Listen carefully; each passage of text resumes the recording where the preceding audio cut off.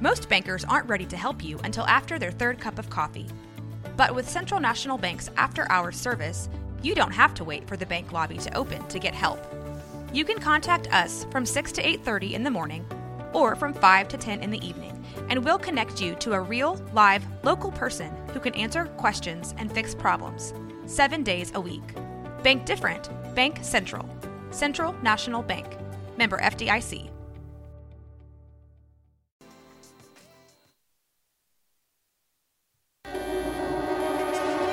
This is 365 Sports, powered by Sikkim365.com.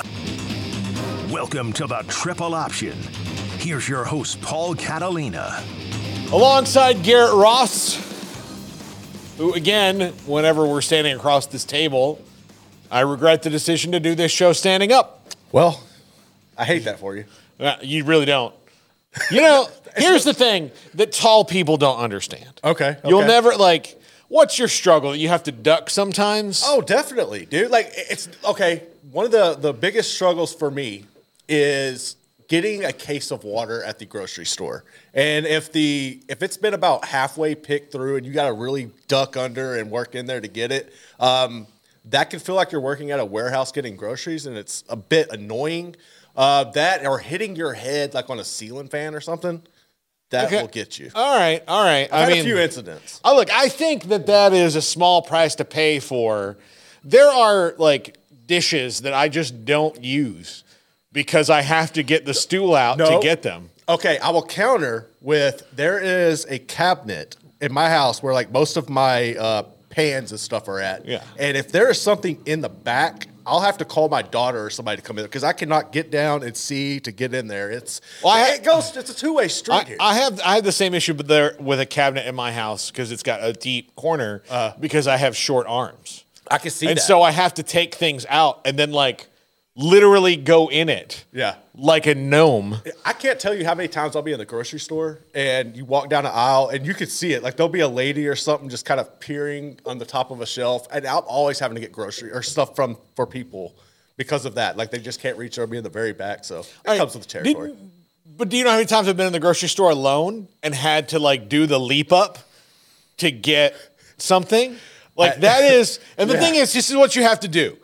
And short people on the chat, you can probably identify this with me because it could be like middle of the day, like nobody there, like there's nobody around. Like, I've been doing, like, late at night, I've had to, like, go get something, and then I'll look and, like, you'll see, like, nothing. Like, oh, it's still on the, like, they take it at the very top. They take it out of the box in case people need it, but it's still kind of like the box, the other full box of it is behind it. Mm. And so, like, oh, great, Rotel tomatoes up there. All right. Business decision. Just go for it. And then you get it, and you're like, woo! Yes! All right. And then the minute that you're excited that you jumped up and did something athletic, like, somebody comes around the corner and they're like, what? It's not great. It's not great. I would rather have to duck to get the water. Okay. I've been in situations where I think that it's a two-way street, that you can have benefits of both. But I wouldn't change it. I like being tall. I enjoy being tall. I'll tell you right now, there is no benefit in life to being 5'7". None whatsoever. Like, you could fly a jet. I can't even sit in a damn jet or like a tank or something. They wouldn't fit me. I couldn't fit in that. Like, what? Why would I want to do that? Why wouldn't you want to fly a jet? Like, be a pilot? Yeah, like, I can't be a freaking pilot. I'm too tall. They can't fit in a cockpit. At least you could do that. Yeah. I don't know. I mean, like, I guess. I mean, like, that's the, like, is that like what the world gave us? Is like, hey, you could be a fighter pilot. Maybe. I don't know. I mean, I don't know what was on the agenda. Like, that's, there's things you could do, though. So, I mean, do you think it was a conspiracy by short people? Like, listen, we're not going to make these cockpits very deep. I mean, aerodynamically, it's better. And then, like, when a guy like Garrett's like, I've always wanted to be a pilot, and too tough crap, Jolly Green Giant. See? And that's the thing. You can't do it. I can't be on a submarine. Like, who wants to be on a submarine? I would not want to be on. I don't want to be on a ship. I don't want to be on a submarine. None of that. I don't want to be stranded in the ocean. Yeah. So, I don't know. Like, I like, if the one benefit is fighter pilot, that I could be Maverick, Well, that was the only thing that came. I'm pretty sure there are some other things. That was just the initial thought. Yeah. I don't know. I'll never be a fighter.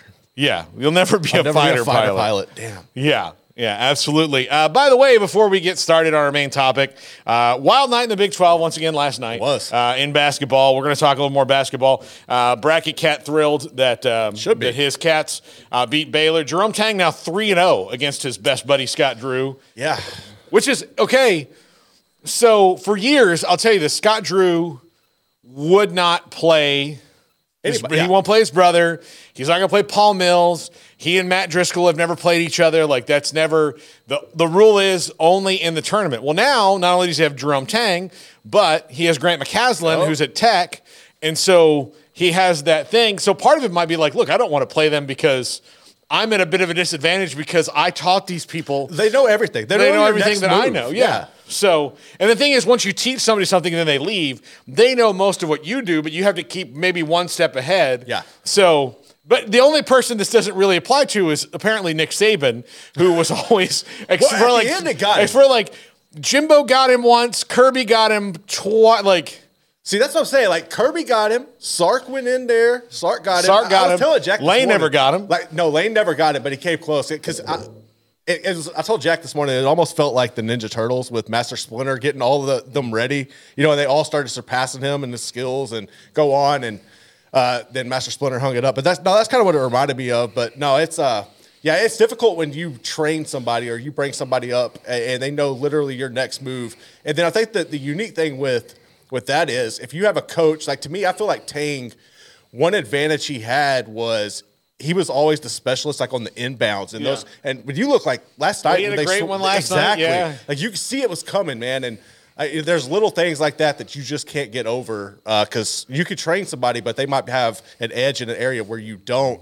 But I mean, that's life in the Big 12. Yeah, I don't think things have changed. Like, I think Jerome Tang is a big loss for anybody who would lose him as a coach. Is. But I don't think that it's been like one of these things. Like sometimes it's not been like the Philadelphia Eagles losing both their coordinators, right? And then 11 games into the year, the whole league figured them out. Yeah. Like that was. Like everybody was, they were able to kind of get by, and then like when they got to the teeth of their schedule, people were like, "Oh, wait a minute, these new guys aren't really that good, or not yet." I mean, we'll see. I mean, it got so bad that the Eagles were like, "Yeah, Matt Patricia, you're in charge now." But yeah, so I don't think it's like that. But it is one of the things that when you're up against each other, you have that thing, and there's a lot of emotion between those two because they are so close. Like, and of course, you can't work for Scott Drew and not like him, and be really close because he breathes that atmosphere of family. So it was a great game. Kansas State doesn't have, which is why it was kind of surprising. I thought like watching the game, Baylor has not shot well. They've not made free throws, but I still feel like they're going to win the game just because Kansas State doesn't seem to have a guy who's going to take over this thing. But they did it in the aggregate. They just got big shots from different guys, and Baylor squandered some opportunities. I do think that that ball that they called out of bounds on Ray J. Dennis at the end in the overtime. I don't think that one angle showed anything other than you couldn't see where the ball was. I don't know if he touched it or not. And I get that that's what they initially did because you're like, I don't.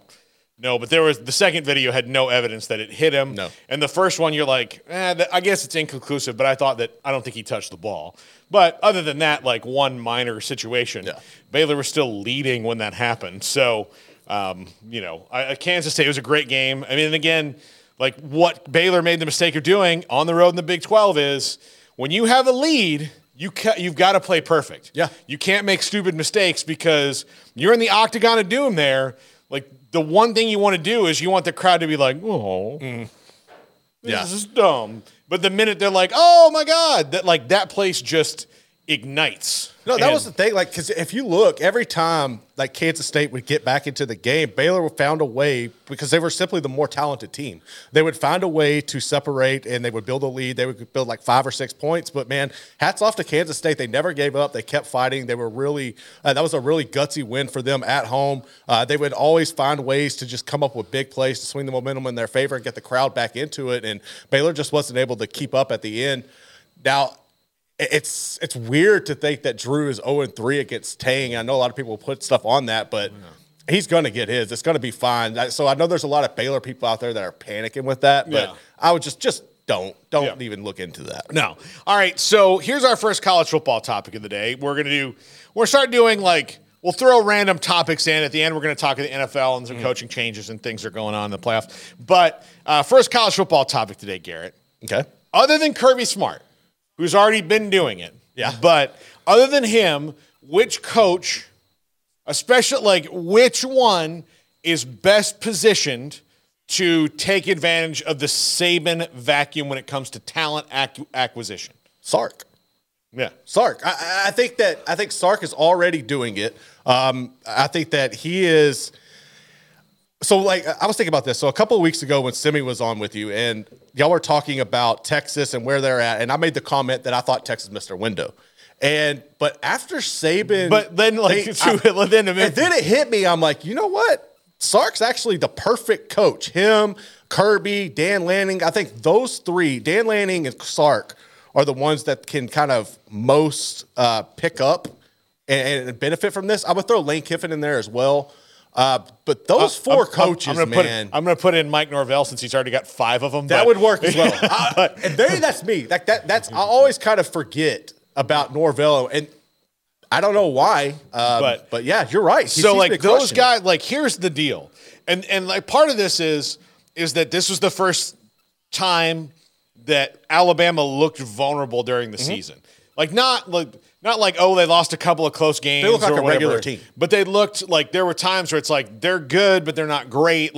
That was not even 2 years ago, Bryce Young's last year, they were not as spectacular because they didn't have some of the thing that was hurting them was they didn't have the wide receivers that they'd had before. Yeah. And so you could tell that because that finally the attrition at that position had caught up to them a little bit. But they were good enough everywhere else where, they lost to LSU in the last possession and they lost to Georgia, Tennessee on the so they lost to 2 really good teams on the last possession of the game.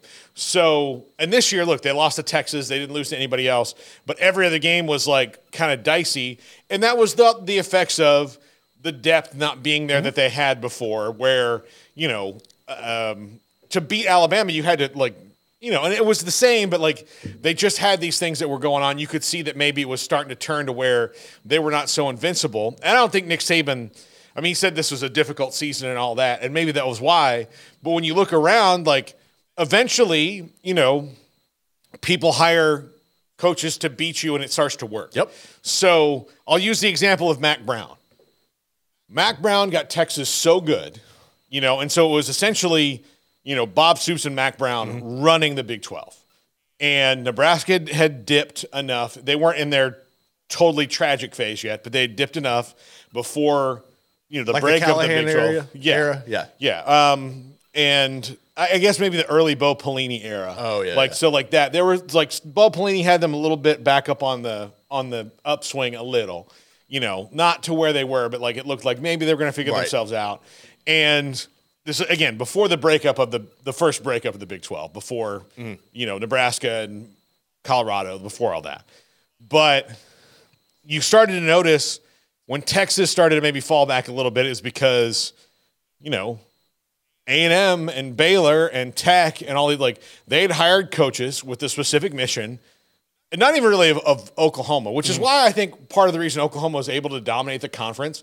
Texas was always such a magnet for people's well, we got to figure them out. Right. And then they did, everybody did. They had coaches to beat them. And then Oklahoma was just this genius coach we found, Lincoln Riley, was at East Carolina. What do you know about that? Yeah. He's from your state. It's weird. We're going to take him and he's going to do this now. So Oklahoma never had that dip. Yeah. Until Lincoln Riley left, and even then their dip wasn't as bad as most would have been. So so they hire coaches to beat you. So finally, somebody hired a coach that could regularly win the SEC. That's not Alabama, and that's Georgia. And then you look around the rest of the country, okay, we're going to start hiring people who learned on you or people who learned under Kirby. So you've got Dan Lanning, or then you've got, Mike Norvell has no connection to any of them, but he's one of the best up-and-comers. Sark, a Saban guy. Kiffin, a Saban guy. So because of that, and you've got all these people that he taught how to recruit. Well, he's also losing recruits to those guys, and the depth is hurt. So you have that. So yeah, there was always this kind of waiting. Nobody knew when it was going to be. But I do think that like the guys we've mentioned, another one I'll throw out. I think Dabo will get a little bit off of it because he is, especially high school players. He's not going to feast on this roster like everybody else is. No, but I mean, at this point, he's going to have to, right? Like, there's no excuses. There's no Alabama in your way if you're Dabo. Really, at this point, it's can you get out of your own way and finally compete? Yeah, I think that this is probably an awakening for him to where he's going to have to do that. Now, if he wants to take that next step and finally get Clemson back to competing for championships again, then he's going to have to start going and grabbing some of those people that are off of Alabama's roster. And I don't know if he's there yet, and that's what kind of makes me apprehensive with him. All right, here's another coach on the Saban tree who has a long-term contract. We heard from Manny Navarro yesterday that he doesn't like he's got plenty of leeway to rebuild the program. Mario Cristobal is on the Saban tree. He was the offensive line coach for Nick Saban for a little while. So he's another guy on the Saban tree being where he is and having kind of carte blanche right now. What he might be able to take advantage of it because if he can just get things going his way, if Cam Ward can win some games for them, if they can go 9-3 this year, like even if that 9-3 means losing to the three best teams on the schedule, it's progress. It's progress for Cam Ward too because he's not ever gone 9-3. You know, so like all of that. So if they can go 9-3, then that is something where oh my gosh, okay, then you get the next quarterback, and then you can start building around it. I do think that Miami's in a good spot. Billy Napier, Florida, another Saban disciple, but he's they're in a really weird way. What about Brian Kelly? Brian Kelly needs to be. I think that right now, if you look at when his first year was there, he was able to beat Bama. Obviously, that wasn't the case this year, but you did have a Heisman-winning quarterback. Your defense was just ass. I think you're doing a good job right now, if from Brian Kelly, of hiring the right people on defense to kind of shore that up. You have the top quarterback, running back, and receiver in the 2025 class, so recruiting's rolling. Yeah, I think he can, man. Like, LSU's always going to have the talent. It's just you got to be consistent with it, and you got to find a way now with Texas coming in to really compete with the oil money. And I don't – that's the thing that makes me nervous is you're going to be able to win. I think LSU can consistently get the 12-team playoff, but as far as winning championships – they're going to have to find the money because with Texas coming in and Oregon's the deep pockets, at Oregon and Georgia, it's going to be very difficult, but they are a team to keep an eye on. I just am a little nervous about them fully being able to take advantage of it right now. All right. So I want to run through real quick just so people can get the scope of how seismic this is roster-wise, just in one season.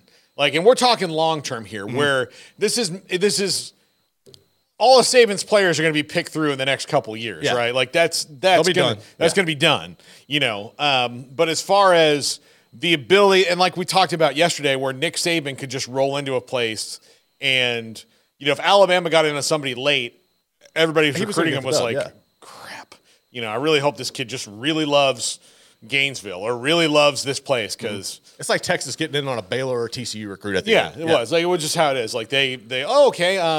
All right, well, that quarterback, he went to USC. All right, okay, well, the other guy went to Oregon. Okay, he's pretty well signed there. All right, well, who's A&M's guy? Yeah, exactly. Yeah. We liked him too. Let's give him a call. And so then that's kind of how it works. I think Jalen Milroe, Jalen Hurts, and Eli Holstein were all committed or down the road to A&M. Eli Holstein I know was, and so was Milroe. I think Jalen Hurts was everybody thought that's where he was going to go. And then Alabama was like, no. You're coming here. You know where's a great place? Tuscaloosa, Alabama. What's A&M ever done? Yeah, exactly. That. Just sell it. Of course, there's no better personality match than Jalen Hurts and Nick Saban. No, they were peas in a pod. Yeah.